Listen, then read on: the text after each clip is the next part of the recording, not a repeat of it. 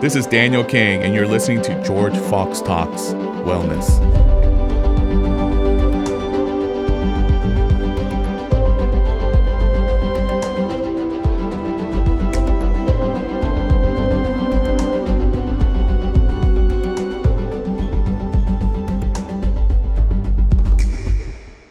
What's going on, George Fox family? It's good to see everybody, hear from everybody. Hey, today I'm so excited about the topic we're going to discuss. I got two very, very special guests with me, and they're actually my colleagues here at George Fox University. We got Dr. Amber Nelson Woo, woo. and Dr. Danny Rodriguez. Hey.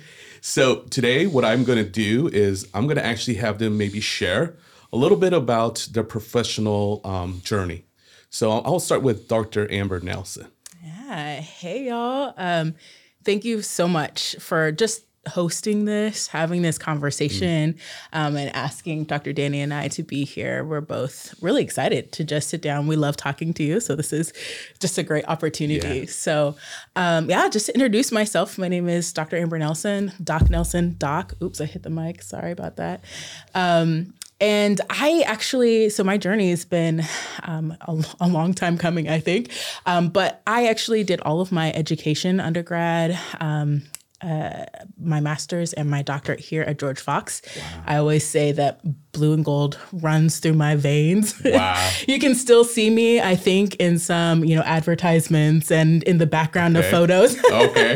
We'll look for yes, that. you have to look for it. You have to look for it. But yeah. I did 12 years and 5 degrees here, and just incredibly blessed to now be back, recontributing to this community. But I'm trained as a pediatric psychologist.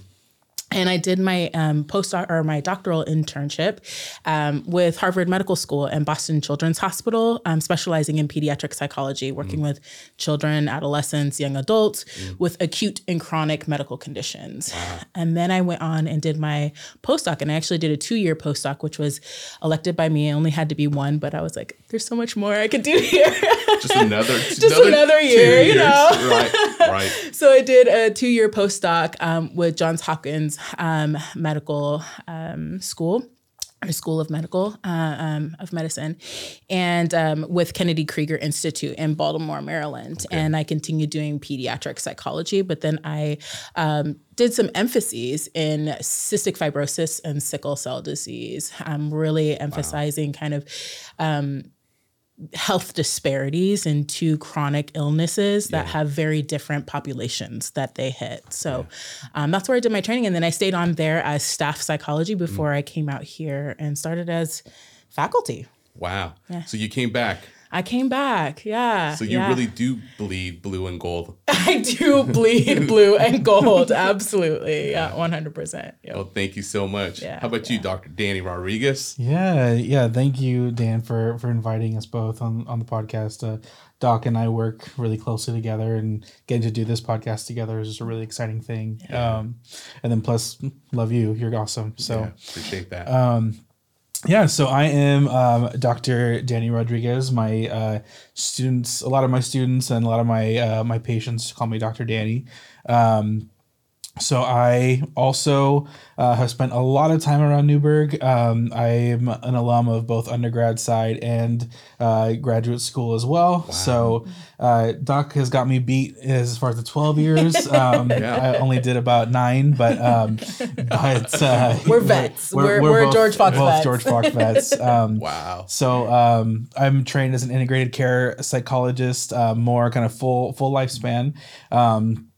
I during graduate school, I had rotations in Providence, Newburgh, which is where we first met, as you know, and I was there for 2 years. Then also working in community mental health while I was here in Newburgh in graduate training, and then for my doctoral internship, I was placed at Iolalahui Rural Hawaii Behavioral Health, which is a nonprofit integrated care training program geared towards training psychologists to work with underrepresented, marginalized peoples, particularly the Native Hawaiian population of the Hawaiian Islands.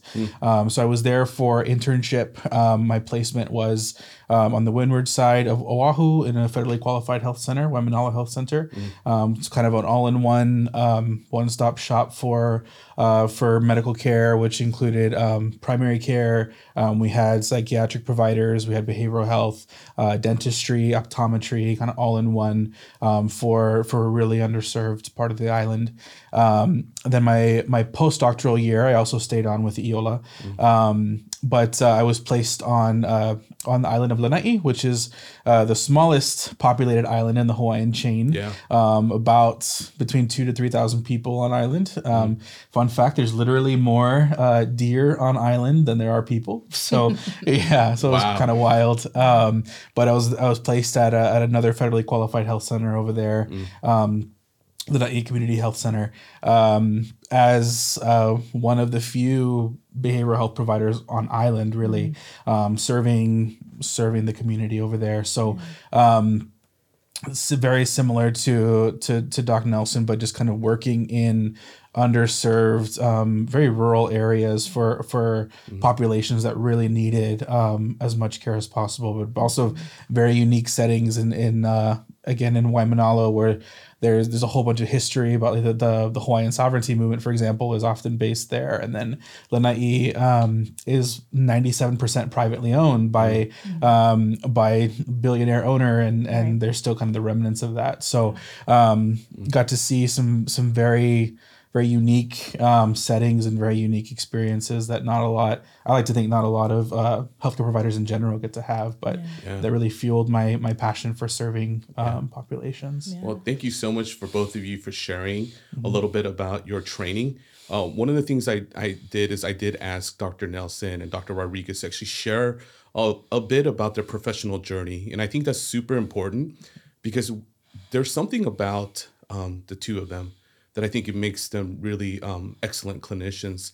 And I think one of those things that, I know students listen to this podcast, is like where you train is really important and where you serve is very important. And I feel like it really fits your identity of who you are as just people.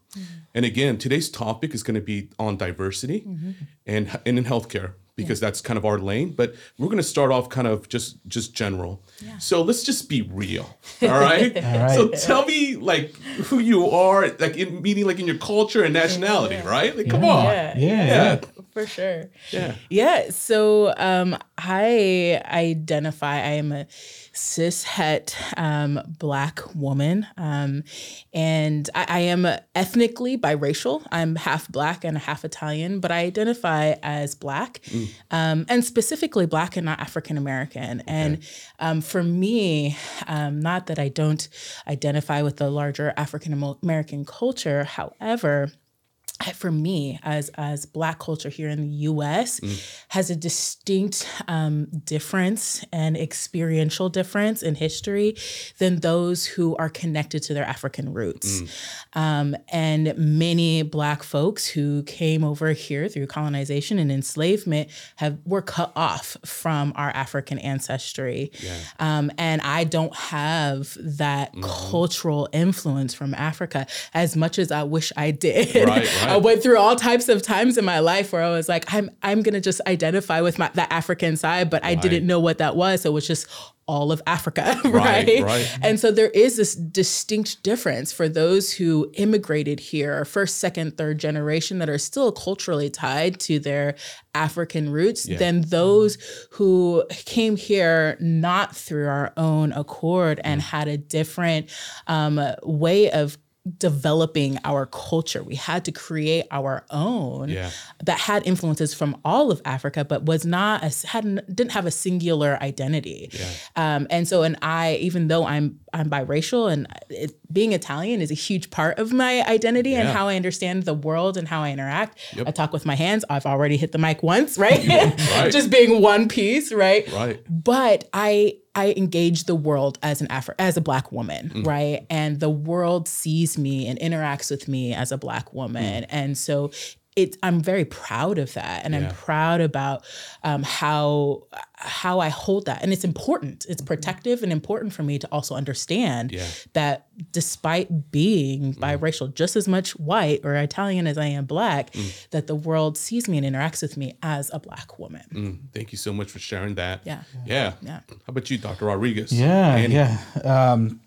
So I identify as cishet Latino male. So my Latino background, I am half Mexican and half Salvadoran. Okay. So my dad's side are mainly based out of Oaxaca, Mexico, and Southern California. My mother's side, mainly from San Salvador and El Salvador. But I am a first generation college student, and so identify really strongly with all those aspects of my identity. And then racial identity has always been something that's unique for me because looking at me, I'm often white passing in a lot of circles, and in others, people can tell pretty quickly that I'm not fully white, or I'm mixed at least. And that depends on the setting, but and I could go into a whole bunch of that about racial identity and something I talk about with our students a lot.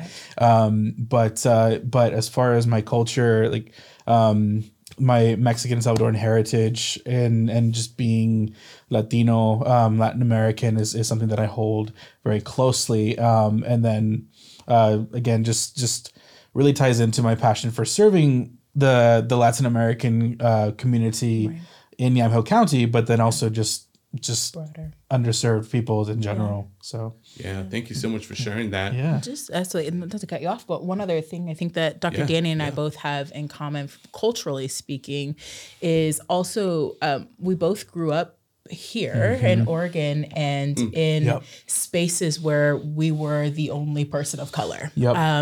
And so I grew up in Southern Oregon in Klamath Falls, Oregon. So I affectionately call it Deep South Oregon, meaning that it's the last city right before the border.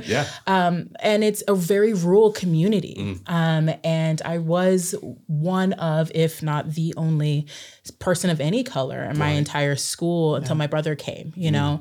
And so there was also this sense of, the culture being a part of a rural community. So that being part of my background, which people don't assume when they look at me, that I understand and know some of those struggles. And again, talk about an underserved and under-resourced area as well, but also what it means to be the single representation of an entire group of people. Absolutely. That's a great point. I grew up in Corbett, Oregon.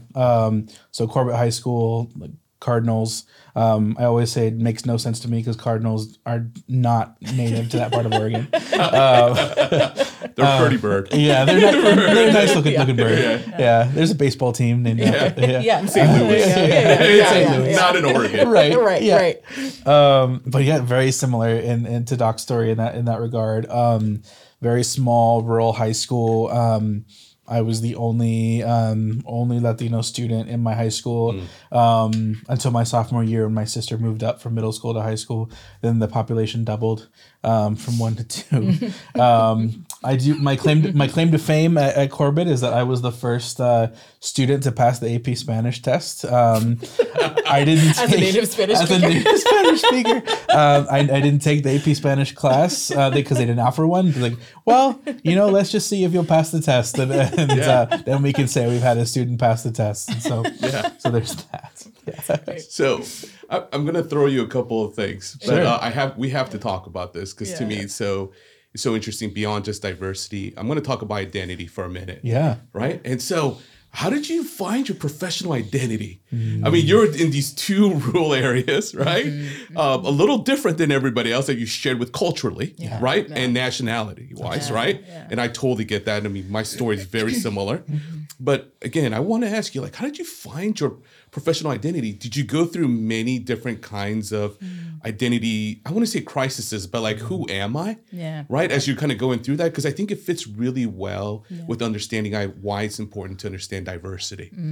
right? I mean, I think Danny just talked about it from what he was sharing with us, right? Right, And same right. with you being maybe the only Black gal and or woman, right, in her area. Yeah, And so, like, yeah. how did you find your identity, and why is diversity so important to you? Yeah. You know? Yeah.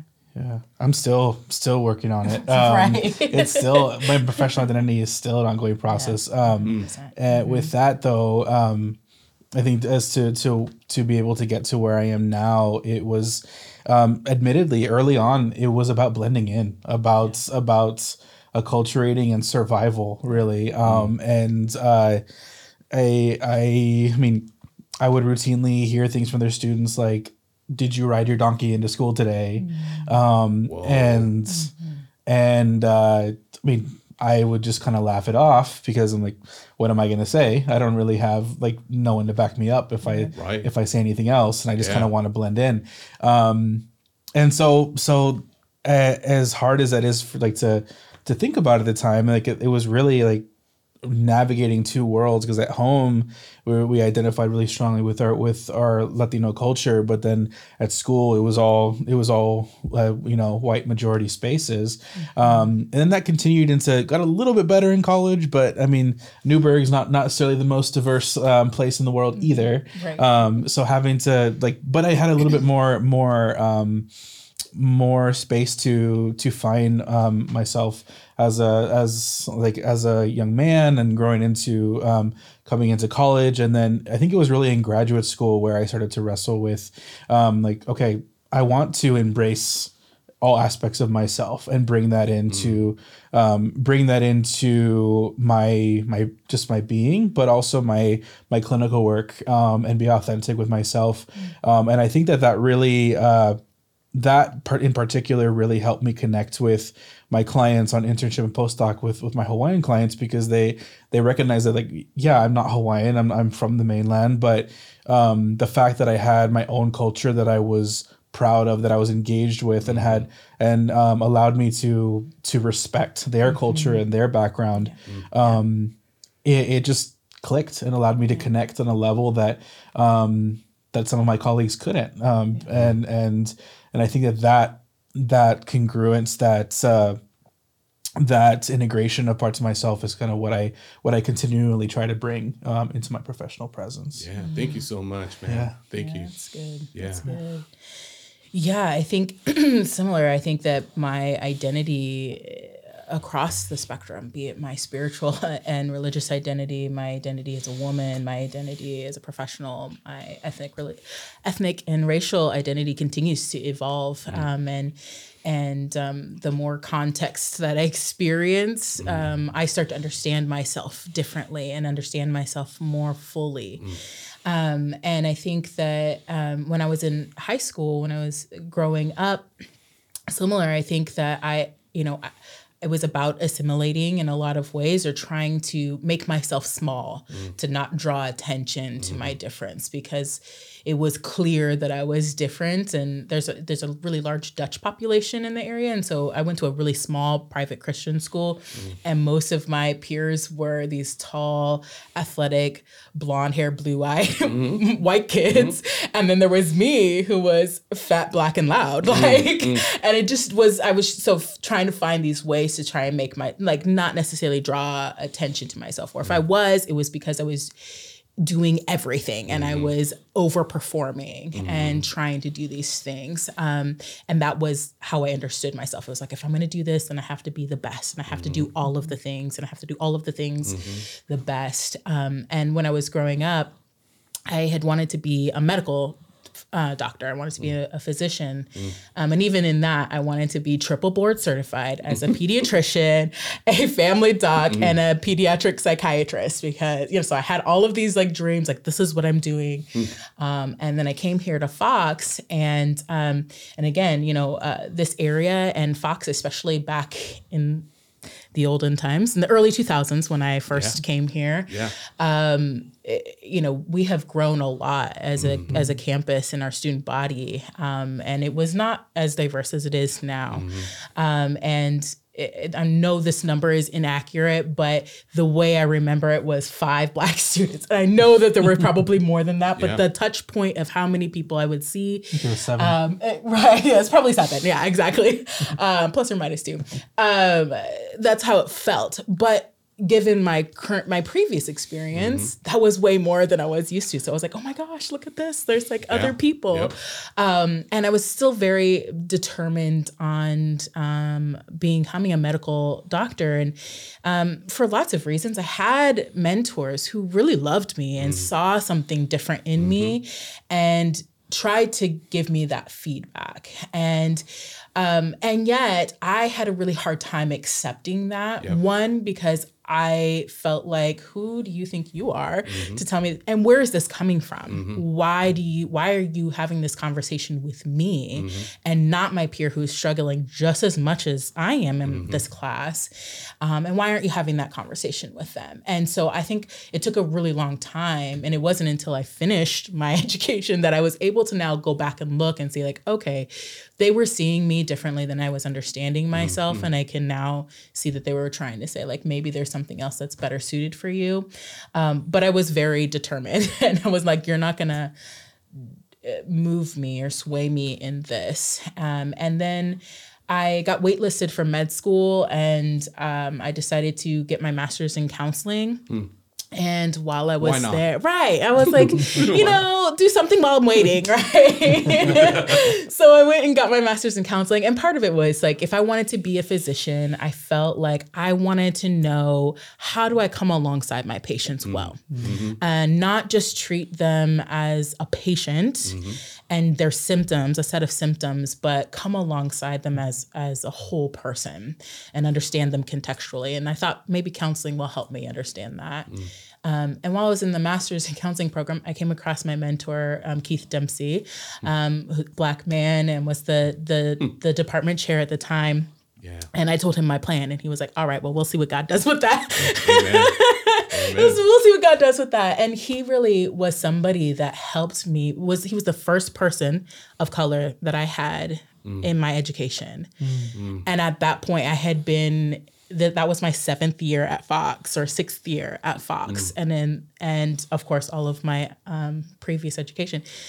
That was the first person I had that even remotely looked like me. And I started to be able to understand my future, the possibilities of what it means to be a professional, my own capacity, what I had, my experience and my voice was meaningful. I didn't have to make myself small, but that those experiences were helpful to other people and that I needed to speak into that. And that was a huge turning point for me when I started to really be able to see how being biracial, being Black, being from this area were not things that needed to hide or to try and avoid, but to amplify, because it was an opportunity to amplify other people's experiences and voices. Yeah, I like that a lot. I think that you two bring up such a good point about why it's important to be diverse or understand that, because I think the word that popped up for me was about being small. Yeah. Right. And I think a lot about our patients who are from different races or going through lots of different changes in their lives, maybe identity in many different ways. And they feel very small, right? And not seen, right? Yeah. And that's kind of was my story on how I got into physical therapy or even just wanting to be in the healthcare field, because I saw that happening a lot. And I wanted to, it wasn't even help. I just wanted to see them and say, hey, I see you. Right? It wasn't like a hero complex. Like everybody thinks like, we're trying to be heroes. Like, no, it's like we identify and say, we're here. Right. We see you and we see you for who you are. But have you ever seen this when we're working in the healthcare system? Like people say things like, well, I just think that they should just conform. Why don't they just learn the language? Right. And it's like we've all heard it, right? Yes. But what do you think when someone says that as, just sharing with our story about, what it looks like to not be seen, especially when you're not feeling well, right? And maybe you don't have the same resources as a lot of people. Right. Yeah. What do you think about that when you hear that in our healthcare profession? Yeah, as you bring that up, that just brings up so much. There's so much loaded in that. Yeah. Why don't they just Yeah. ...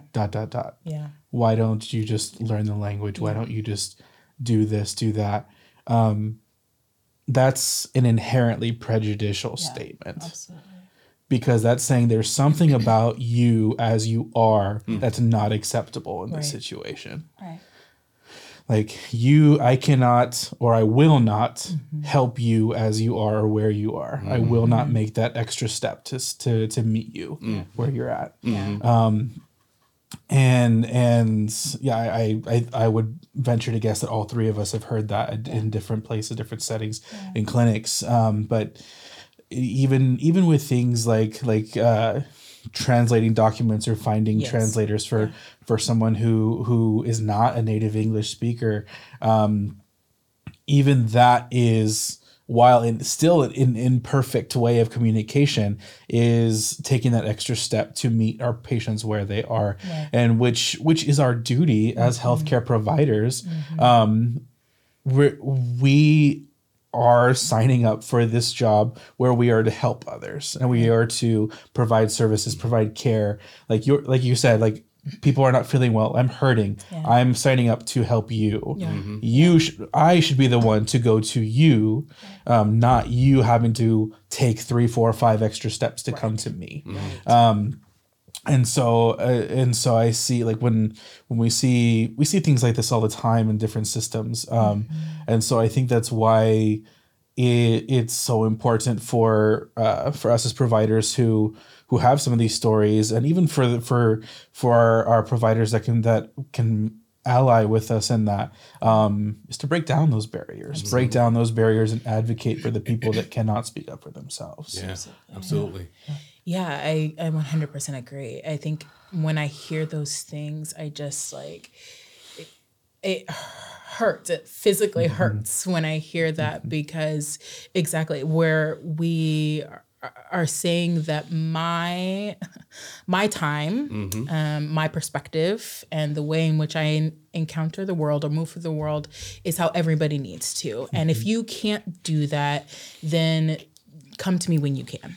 And I think it's particularly in the healthcare system, we have signed up to be helpers. We have signed up to meet people where they're at. And it is our job, it is our duty to do our due diligence to meet them and not put that burden on them. And that's what continues to cause the divide in access and care, and even people's comfort in coming into a doctor's office in the first place. If they feel like they're going to be dismissed, or they're not going to be, they're going to be either over or under treated, over pathologized or under treated. They're going to be stigmatized. They're going to have all of these things. Why go into the doctor? Why go there? And it's those comments, even when you think it's an offhanded thing or I think it doesn't mean anything, words are so impactful. And as psychologists, we know this, like our medicine is words, right? And those comments can deter somebody from coming into the doctor for the next decade of their life, that then set up these generational patterns in their families to not trust the medical system. That's right. And so we have to find those ways to talk about how we talk to patients, how we think about patients, how we think about those things, and how we think about them contextually as we're treating them, because it's not just the symptoms. We have to understand them as a whole. Yeah, and I think you're kind of helping us and helping maybe the people who are listening and watching. How do we meet?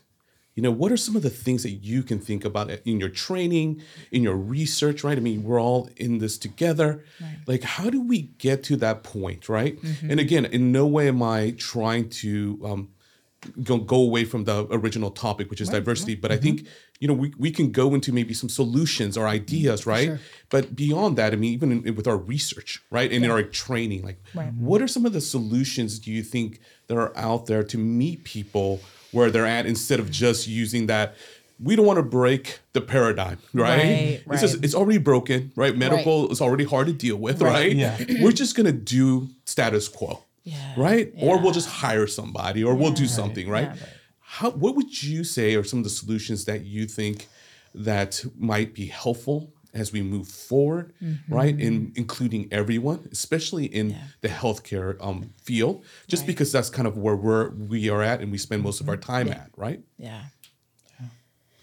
Yeah, you know, I think my brain goes to so many different places, and I think that one, there's an underlying, yes, there's just bias underlying all of this. There's also this complicating factor of capitalism underneath it, that medical systems have RVUs, and they have like, how many patients can you get through? How quickly can you turn people around? And as soon as that starts to then cut into your ability to be quote unquote efficient, so if it's going to take me 30 minutes to go find a translator, then that's 2 patients that I could have seen, right? So there are so many underlying things that really play into it that make it really difficult. Right. But I think that first and foremost, I mean, I always come back to education, because we see what's being pulled out. We see how it's being operationalized and the health disparities as a result of it. But in order to really change the system, which is what needs to happen, disentangling some of these capitalistic underpinnings and finding a better structure for our medical system. But before we get there, we have to go back to our education. We have to go back to understanding that some of the reasons that we have health disparities comes from underlying biases that are operationalized in how we treat our patients, whether we think they are or not, whether that's our intention or not. You know, there are a couple studies of looking at some really bad colloquial understandings of Black people. And they did this research about 2 years ago. Like, for instance, one example is that Black people have a higher pain tolerance and thicker skin. And they surveyed folks, 73% of lay people, so non-medical people, believe 2 or more of these false statements. The more concerning thing was that 50% of medical students in 2019 believed 1 or more of those statements. So if those things that were rooted in white supremacy and are still cropping up in our students who are being trained to do this work, we have a massive problem, right? And there have been even recent studies that have controlled for like views. So they've looked at like how if somebody has positive racial values and views, does that change how they treat their patients? And when they controlled for even positive racial values, the difference in how a white person, what treatment a white person gets versus a BIPOC person, the bias still remained. And so the place in which we can start to systematically target these underlying beliefs that people have consumed without even knowing, have built into their awareness without even, and how they understand people and how they conceptualize pain. Or if somebody looks like this, then that's what pain is. That's not pain, or this is whatever. We have to systematically disentangle some of these built-in understandings that people have that are false. And we start there, then we can start to see the cracks in our medical system, the cracks in the ways in which things are operationalized in the office, in the medical field, in our work with patients. I agree. You know, I think I've read the same study. And the interesting thing, too, is the fact that they just sent out another research showing funding for anything that's towards equity and diversity. And it's like, I don't know, I think it was less than 5%. I mean, it was something really small. I mean, I can't pull it off the top of my head, but I'm pretty close. I think it was maybe even less than 2%, right? And that goes back to why it's so important to do these studies. Right. Yeah. Right? Right. Because it starts with so much of that. It starts with what is it that we're investigating? Right. Right? What are we spending 100%. time in trying to figure out? Right. What does education look like? Right. Instead Right. of focusing on, these other things, right? Right. And I totally agree. I don't think that the lens is on that in a scholarship or research way. And the Right. funding definitely is not there. Yeah, absolutely. Right. And we Absolutely. know these things. And it's not just affecting it's not just affecting the way it's being treated, but it's like bleeding through all of our culture. And I Absolutely. think that's one of Yep. the things why people are confused, right? Right. Yeah. Like where are all these other things that are happening in our culture. Right. Right. And I'm sure you get that while teaching students. Right. Right. Absolutely. And just overall. So, I'm gonna just kind of throw it back to you, Yeah. Danny. Yeah. I agree with everything that's been said, and I think that with the education is incredibly important. And one of the things that just one additional thought that I had was when I was working in integrated care, for the providers who would be out of their training, out of their residencies, and seeing patients, making sure that they were aware of the current literature and of Yeah. also the historical pieces of the 100%. medical system. Yep. Knowing that, to be able to understand that, it's not that my quote unquote diverse patients tend to have a harder time adhering to their treatment plan, right? It's a why is that? Well, there's actually some Right. pretty intense reasons, historical reasons why some communities just have an inherent distrust of the medical system. You think back to we talked about a brief didactic on the Tuskegee syphilis study, and it was I wish I had taken a poll of how many providers had heard of it, Right. but it was shocking to me how many providers, medical providers, physicians or not, have not heard of Tuskegee, which for our listeners who don't know, was a study started. It was a 40-year study between the 30s and the 70s, where 400 Black men were identified who had active syphilis, and they were told that they were going to be given treatment, but their diagnosis of syphilis was never disclosed to them, and so they were followed all these years and had some devastating ramifications, of course, because they let the disease go untreated. It was spread to partners and family members. Resulted in deaths, and now we look back at that and we're like, how was that ever allowed to be okay? How was that ever a thing in healthcare and physicians, deceiving people like this? But then that's not an isolated event. We see unfortunately in the United States, forced sterilizations have been a huge history marker, becoming out of the false research in eugenics and I have a family member who was personally affected by a forced sterilization, or unwittingly part of it, because the documents that she was told to sign were not translated into Spanish, so she didn't realize what she was agreeing to. Right. And when they came to, they had an involuntary hysterectomy. So these things have happened, and they're much more recent than I think than we realize. And so many providers don't if they know it, it's hard for them to connect the dots, and that those are still having lasting impacts on our patients and our populations today. And I think that's where again that we kind of come in with so this happened. We're learning more and more about not only individual trauma but generational trauma and how not only psychologically but physiologically has lasting impacts, right?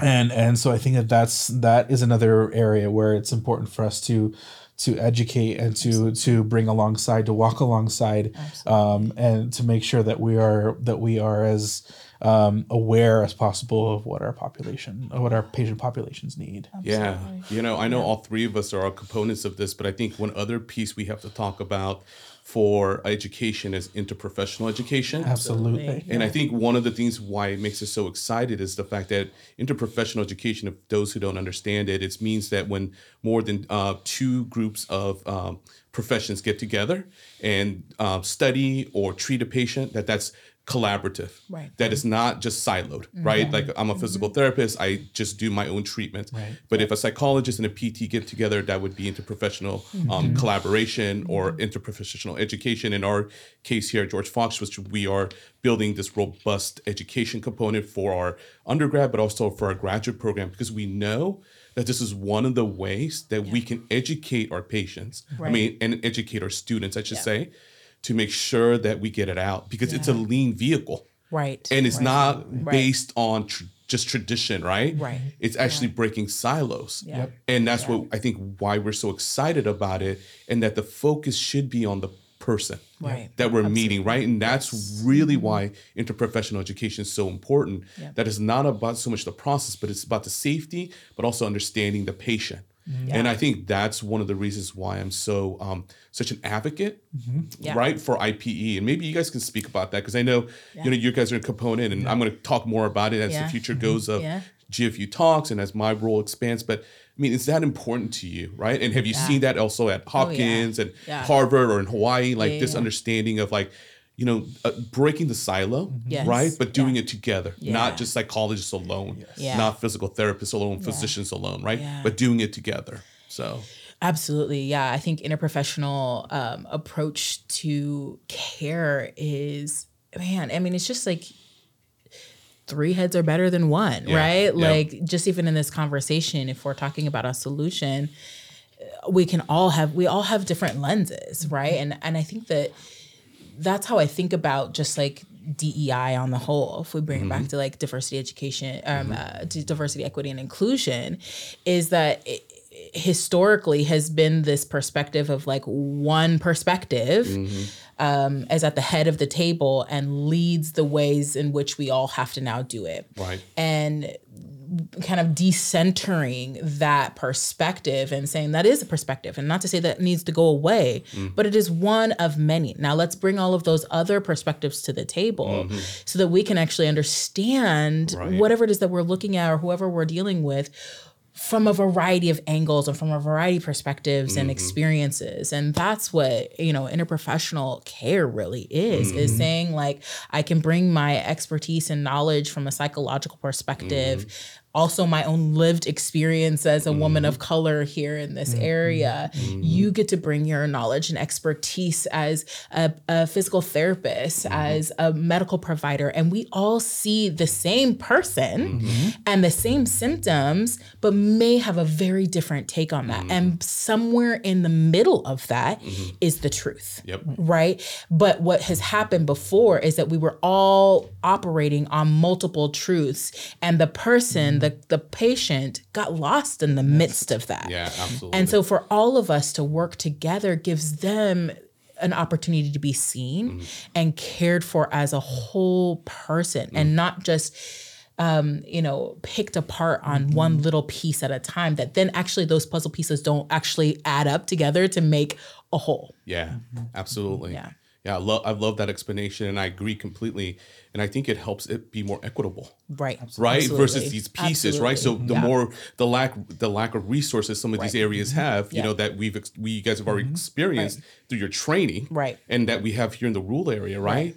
Can then become more shared by this experience or care, right? Yeah, absolutely. How about you, Dr. Rodriguez? What do you think? Yeah, I as we're talking about this, it just kind of brings to mind an example of a patient experience that I had while in training.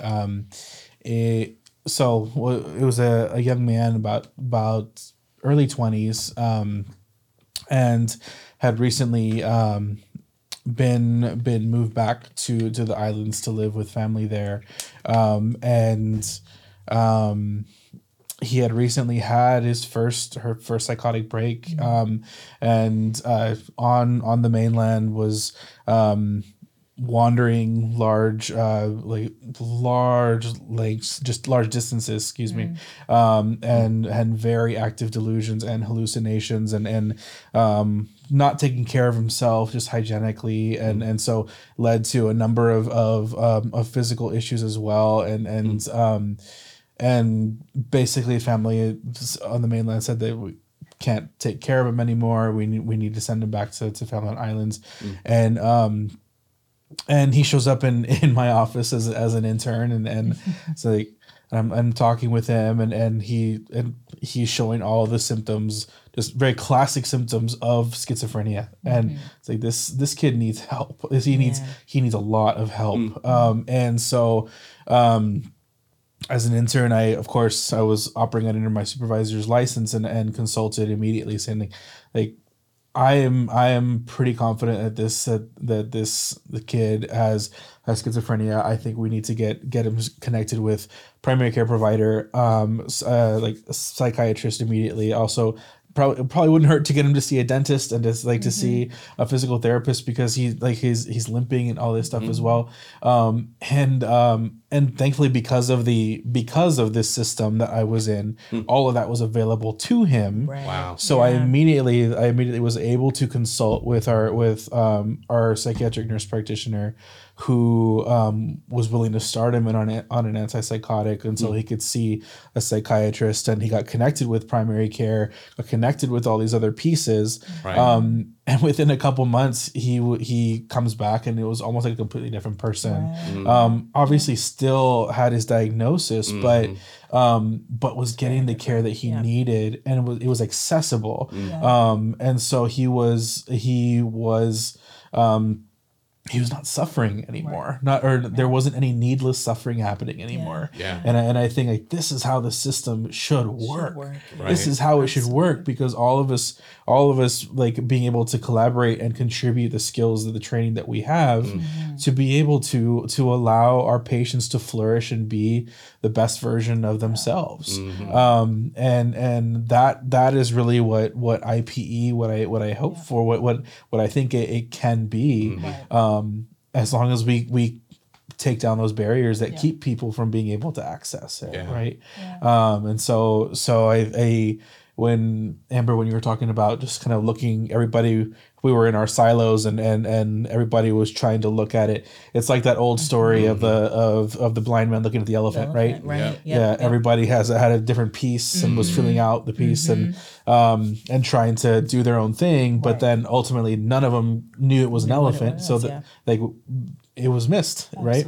And so we're trying to go about it a different way. Yeah. I think that's why I'm so excited about what we're doing. I'm also excited about healthcare. Yeah. And it's because of this type of collaboration. Right. I mean, again, I think if we just saw it from our own self and our own discipline, there's a lot of things that are happening that may make us a little bit more discouraged. Right? But I think when we put ourselves together and we start thinking about it in a collaborative standpoint, I think it's exciting, right? Absolutely. On how much we can learn from each other, 100%, right? And how we can then also help the patient together, which I know that I've already experienced with Danny, being able to work together with him in primary care. And so I'm really excited about what that looks like. I just want to ask maybe just one more perspective, because we've talked about our identity, we've talked a little bit about our journey, we've talked about some solutions, diversity, but I wanted to ask you about your faith, right? I mean, that's probably one of the reasons why you came back to be professors, even though you probably could go anywhere in the country and do that you came back to George Fox for many reasons, but I think one of it is the faith component, in the sense of it being central of who we are. And so how has your faith been, right, through these times, through the times of what we're living through, right, as we are learning our identity and trying to figure that out? Like, how's your faith been through that experience? Yeah, that's a great question. And I'll be honest, there's times that it's been challenging, and like you said, discouraging. That the immensity, the immense need, and then that was only exacerbated within the pandemic and the socio-political climate, just the pain that so many were feeling, and then at times feeling like inadequate, like I'm like, Lord, I'm just one person. What can I do to when it feels like it's just a drop in the bucket, like the old cliche says, and I think that at the same time, coming back to George Fox really was a sense of calling for me to be able to step into this role of mentorship and teaching of students. One, because I especially for the BIPOC students, I can relate to what it's like being in a graduate setting and trying to navigate that, especially if for myself, as I mentioned, I'm a first generation college student and wanting to create a sense of belonging for those students, but then training them to see our patients, our clients as a whole person. And like I've been saying, meeting them where they're at, because I really see that in like just my faith informs my practice in the sense that I try to say, like, I think this is how I'm the way I think I'm doing it is I hope the way Christ would do it. In the sense that, like, Christ would break down barriers. Christ would take those extra 3-4 steps. Christ would want the marginalized to get the first fruits, right? And so those have been the principles. Like I think that who I view Jesus as and who I view the Lord as is like that is how I want to model what I do and what I teach my students. Even if it's not always explicitly stated, like I'm not always talking about faith integration. I do talk about it in the classroom, but even if it's not always explicitly stated, that my heart for patience comes through, and that really it's my faith that informs that, even if it has been difficult at times. Thank you so much for sharing that. Yeah, no, I agree. I think similar that for me, in particular, I mean, across your life, right? Your faith should be challenged. It should. You should never go in any part of your identity without ever questioning or ever being challenged by aspects of it. Because if you're not, then you're not growing. And I think that the last couple of years have been very challenging, and also really this opportunity for a lot of growth. And it has required some deconstruction of my faith to kind of disentangle things that I think were infused in my understanding of Christianity that was not actually theologically sound, or wasn't actually the theology of Christianity, but what the culture of what U.S. Christianity is, be that politics or other understandings, and ways in which we ask Christians to behave in a certain way that aren't theologically grounded. And so there's been a lot of that time of me kind of coming to that reckoning of saying, like, this is my faith. I believe this with everything. And how do I tease apart some of these things and be okay with letting go of some of those things that are not core to what it means to be a Christian? And how do I now reconstruct, my faith in a way that builds in this new understanding and a more, for me, grounded in theology way of understanding my faith and me in context. And part of that also was, again, acknowledging the role Christianity has had when it comes to racism and colonization, and how Christianity has and continues to be weaponized against different cultures and belief systems and underrepresented groups and disenfranchisement, and be it U.S. or globally, it's hard. It's heartbreaking to see and hear that it continues to be the thing, but that those things don't define my faith, and that how do I disentangle that and rebuild my sense of what that is and how I live in that. And I too hope, even when I'm not talking about it explicitly in my class or with my patients, that the ways in which I live my life, the ways in which I prioritize meeting people where they're at, going out of my way and loving people, no matter who you are, what you've done or what you're doing or whatever, that is the operationalization of Christ's love for us. And that the overarching, theme and message of Scripture is love and redemption. And how do I enact radical love and redemption to everybody that I encounter?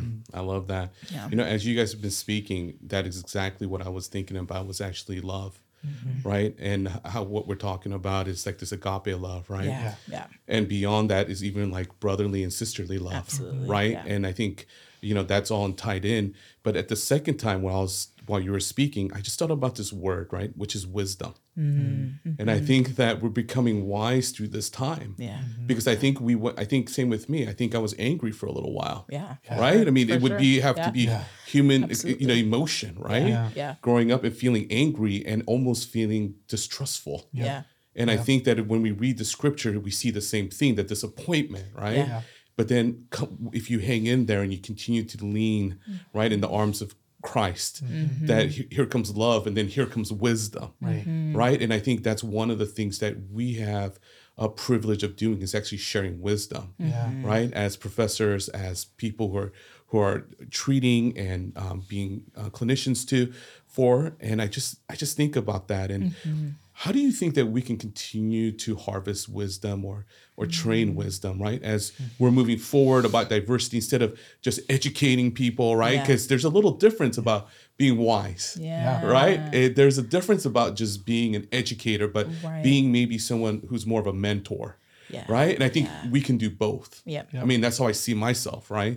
I've been practicing for 20 years, but I've been in academics for almost 9. And I see myself an educator, but I also see myself as a mentor. Yes. And I think we got to redefine what professors do for work. Absolutely. Because we used to think that we would stand and deliver. Right. We'll do some research. But I noticed that more and more people are wanting to be in community with us. 100%. I mean, I'm sure you've noticed that, right? And mentorship is like one of the number one things that I feel like students are looking for. Yes. And I think when we signed up to be professors, that wasn't something that was on the job description, right? Like, you're going to be a mentor, right? To BIPOC or to, wherever God's called you to. Right. And I feel like that's the one thing that's being redefined in our work as professors. Yes. That's a different, and it's almost like service and teaching and scholarship all in one.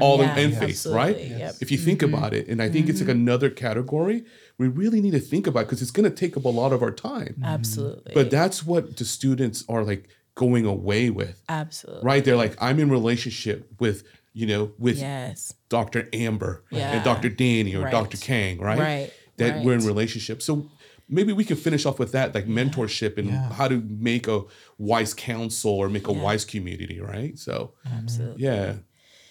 yeah. I think, our department as a whole, and the clinical psychology department, we emphasize mentorship a lot. We have ways that we build things in, and also every person does mentorship differently. But I think that you're absolutely right that for me, I have seen, somebody can do academic work and not have built the wisdom, not have done the character formation, and not have done the work to step out in a way that is grounded and crunchy and has texture, that is a fully realized self. And it's really easy as students, having not that long ago, but a student, as students to come in and think like, I just have to like get A's. I just need to do the work. But when you do that, it's so disconnected from the experience of being a person, the experience of being a professional. And I talk to my students all the time, like, it's about the process, not the product. And I care about you and all of who of who you are more than you as a student. And if there's something going on with the who of who you are, we need to sit with that. And of course it's going to affect you as a student, but I care about it, but that's not what we're talking about here.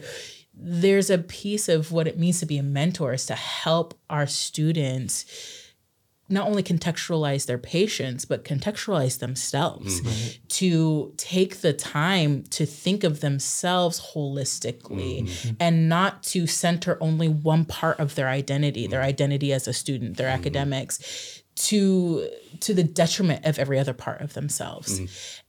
Because we see that happen so often, and then they, finish and they have not learned how to have a balanced life, and they burn out immediately because their whole life has been their profession and their academics and doing and performing and this and this and this, and not being a whole person and not doing the formative pieces around how do I integrate this part of my life with all of the other parts of who I am. I'm a mother, I'm a sister, I'm an artist, I'm this, I'm this, I'm this. You have to find ways to still invest in all of the parts of who you are while also doing this academic work. And if you can't do that, you're not going to be able to go there with your patients, and you are doing yourself a disservice because you're setting yourself up to burn out so quickly. Right. So what does it mean for us to step into that? And for me, particularly as a diverse person, as a BIPOC woman, I also used self-disclosure. I share my own journey. I share my struggles. I'm somebody who has ADHD, right? And so there are lots of things that I have to do differently that don't fit in the typical system in order to still make it. And how do I share those things and come alongside my students and not just say well, you're not timely, so you're never gonna make it. Well, no, it's a struggle for me too. Here are the things that I have to do. Here's how I've had to rethink it. Here's what I do, and allow myself to come to the table just as much as they are. Thank you. Yeah, absolutely. As you're mentioning that, Amber, I think of, I too am really relational in how I go about mentorship. I just, like I mentioned, I just value being authentic in myself. That's how I go about my mentorship, relationships too with students, is that this is who I am. Who you're talking to in my office. I'm the same person that you would talk to if we met up for lunch somewhere. Yeah, maybe if we met up for lunch somewhere, I'd be wearing a t-shirt and tennis shoes, but maybe a little bit more chill. But I'm the same person, right? And this is who I am. This is how I've learned to navigate or to navigate the system, how to apply these concepts, and how to conceptualize everything in a way that seems consistent with how I see the world. And I think about how I started out my my class that I taught last fall about cognitive behavioral therapy. A lot of students come into the class with kind of preconceived notions of CBT, in the sense that for those of you listeners unaware with CBT, kind of has this reputation of being kind of cold or distanced or just not very relational. And how I start off is my goal is not to convert you all to CBT therapists. My goal though is to hopefully show you a different side of CBT and show you kind of what the possibilities could be. I'm if you were to shadow me and watching me do CBT with a client, you might come away thinking that's not CBT. That's not what that looks like, because my style is just more interpersonal and relational, just because that's who I am. And I think that's what I bring to my mentorship as well. And what I want for my students is I want them to learn from me and learn all these things as well. But I don't want them to be me. Right. I want them to be them, be the full, like I said, I want our patients to be the fullest versions of themselves. I want my students to be the fullest versions of them, because what they have to offer is exceptional. I don't want to make carbon copies of myself or carbon copies of Doc Nelson, although that would be awesome. But and then I just wanted to touch on what you mentioned when you first asked, how do we foster wisdom? Yeah. Like the first thing that comes to mind is like, it's like sometimes it's like, shut up and listen, right? Especially as professors, like, well, I mean, as early career professorship, it's like the struggle with imposter syndrome is very real, but 100%. but we come into it, it's academia. It's really easy to kind of like, I have, or I imagine it's really easy to come into like, I have my knowledge base, I have my training, I completed my doctoral education, you know, I know something about something, but it's I think for that goes along with, we can have all the academic credentials and still be fools, so to speak, right? If we're not listening, if we're not like, if I'm not listening to you, Dan, and what you bring, like what you can bring as a physical therapist, as a person, and like I'm being foolish because I'm shutting myself off to potentially a wealth of information, a wealth of knowledge that I could learn from you. And just like I've been trying to do this more and more with my students is, what can I learn from my students too? Right? What can I learn from their life experiences? Because and even if they're not as far along in their training as I am, there's always something that I can be gaining from them. Like I could gain something from my students, I gain something from my peers and senior faculty. But I think that also gets to some of the core of what we're seeing nationally is that people aren't listening to each other anymore. Right. If we're hearing, but we're not listening. And I think there's a very distinct difference. And we're not trying to, whenever we feel the slightest threat, we retreat and we don't kind of sit in there, which I think is which I think is the important bit. If we're gonna build wisdom, we're gonna have to listen even when things are uncomfortable or we disagree with them. And it requires humility, right? And I think that humility and responsivity, right? It's like we have to be able to humble ourselves, both as educators, as mentors, stepping into the space with our trainees, but also training them, helping them to find that sense of humility, regardless of your training. You could be the expert, which I actually don't even like to use the word expert because it puts you in a position to think, well, I can't learn anything from anybody else. I'm the one that knows everything, right? But like, even if you are the forerunner of whatever, you always have so much room to learn from everybody that you encounter. So how do we use humility and responding to those around us as that core to like building that wisdom? Yeah. I see that with the two of you, honestly, and can't thank you enough. I see so much humility, and I hope that you also know that through that humility, I see confidence. But it's not confidence in just oneself or expertise, but it's this confidence in, like, it's not the process, but there's confidence in your faith, in your experience of who you are and like what you're becoming, right? And I think that confidence is so needed. It's not cockiness. It's not pride. Right? It's something completely different. And I want you to know, like, I share this a lot with my students, like, your training matters. Right. How you decide where you're going to go and get trained. Right? This experience, these things that stretch us. Deciding to say it's going to be okay to be uncomfortable. Going to this island, going to the East Coast, right? To these two, schools that are doing things completely different than what you've received here. Me moving from Southern California to come up here to stretch me, to stretch you, comes this opportunity for wisdom and love and humility, but also comes this confidence in the Lord. And in confidence in the training that we received. And I think the students sense that, right? They sense that because it's our life story. And it's our life journey. And so I just want you to thank you so much for sharing that time with me and being able to discover maybe what it looks like a little bit more, having a discussion around diversity, right? And I would say reach out to us, right? If this hits a chord with you, right? Reach out to us. We're here. And I think it's part of who we are as wanting to make sure that we are reaching and that we're available. Right? Absolutely. Any final thoughts? Thank you, Dan. I really appreciate you for inviting me to be part of this conversation, and with Emperor as well. Just two people that I just have the highest respect for and love hanging out with. So I just had a blast. Thank you. Yeah, of course. Yeah, same. Yeah, thank you.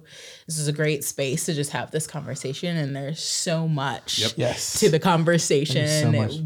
In healthcare, do a whole DEI, and series. every part of this. And so, just thank you for us to have this opportunity to talk. And yeah, absolutely. If anybody wants to continue the conversation, has questions, come find us. We're in the Robert Center. We're in the Robert Center. Exactly. Come and find us. Knock on our door.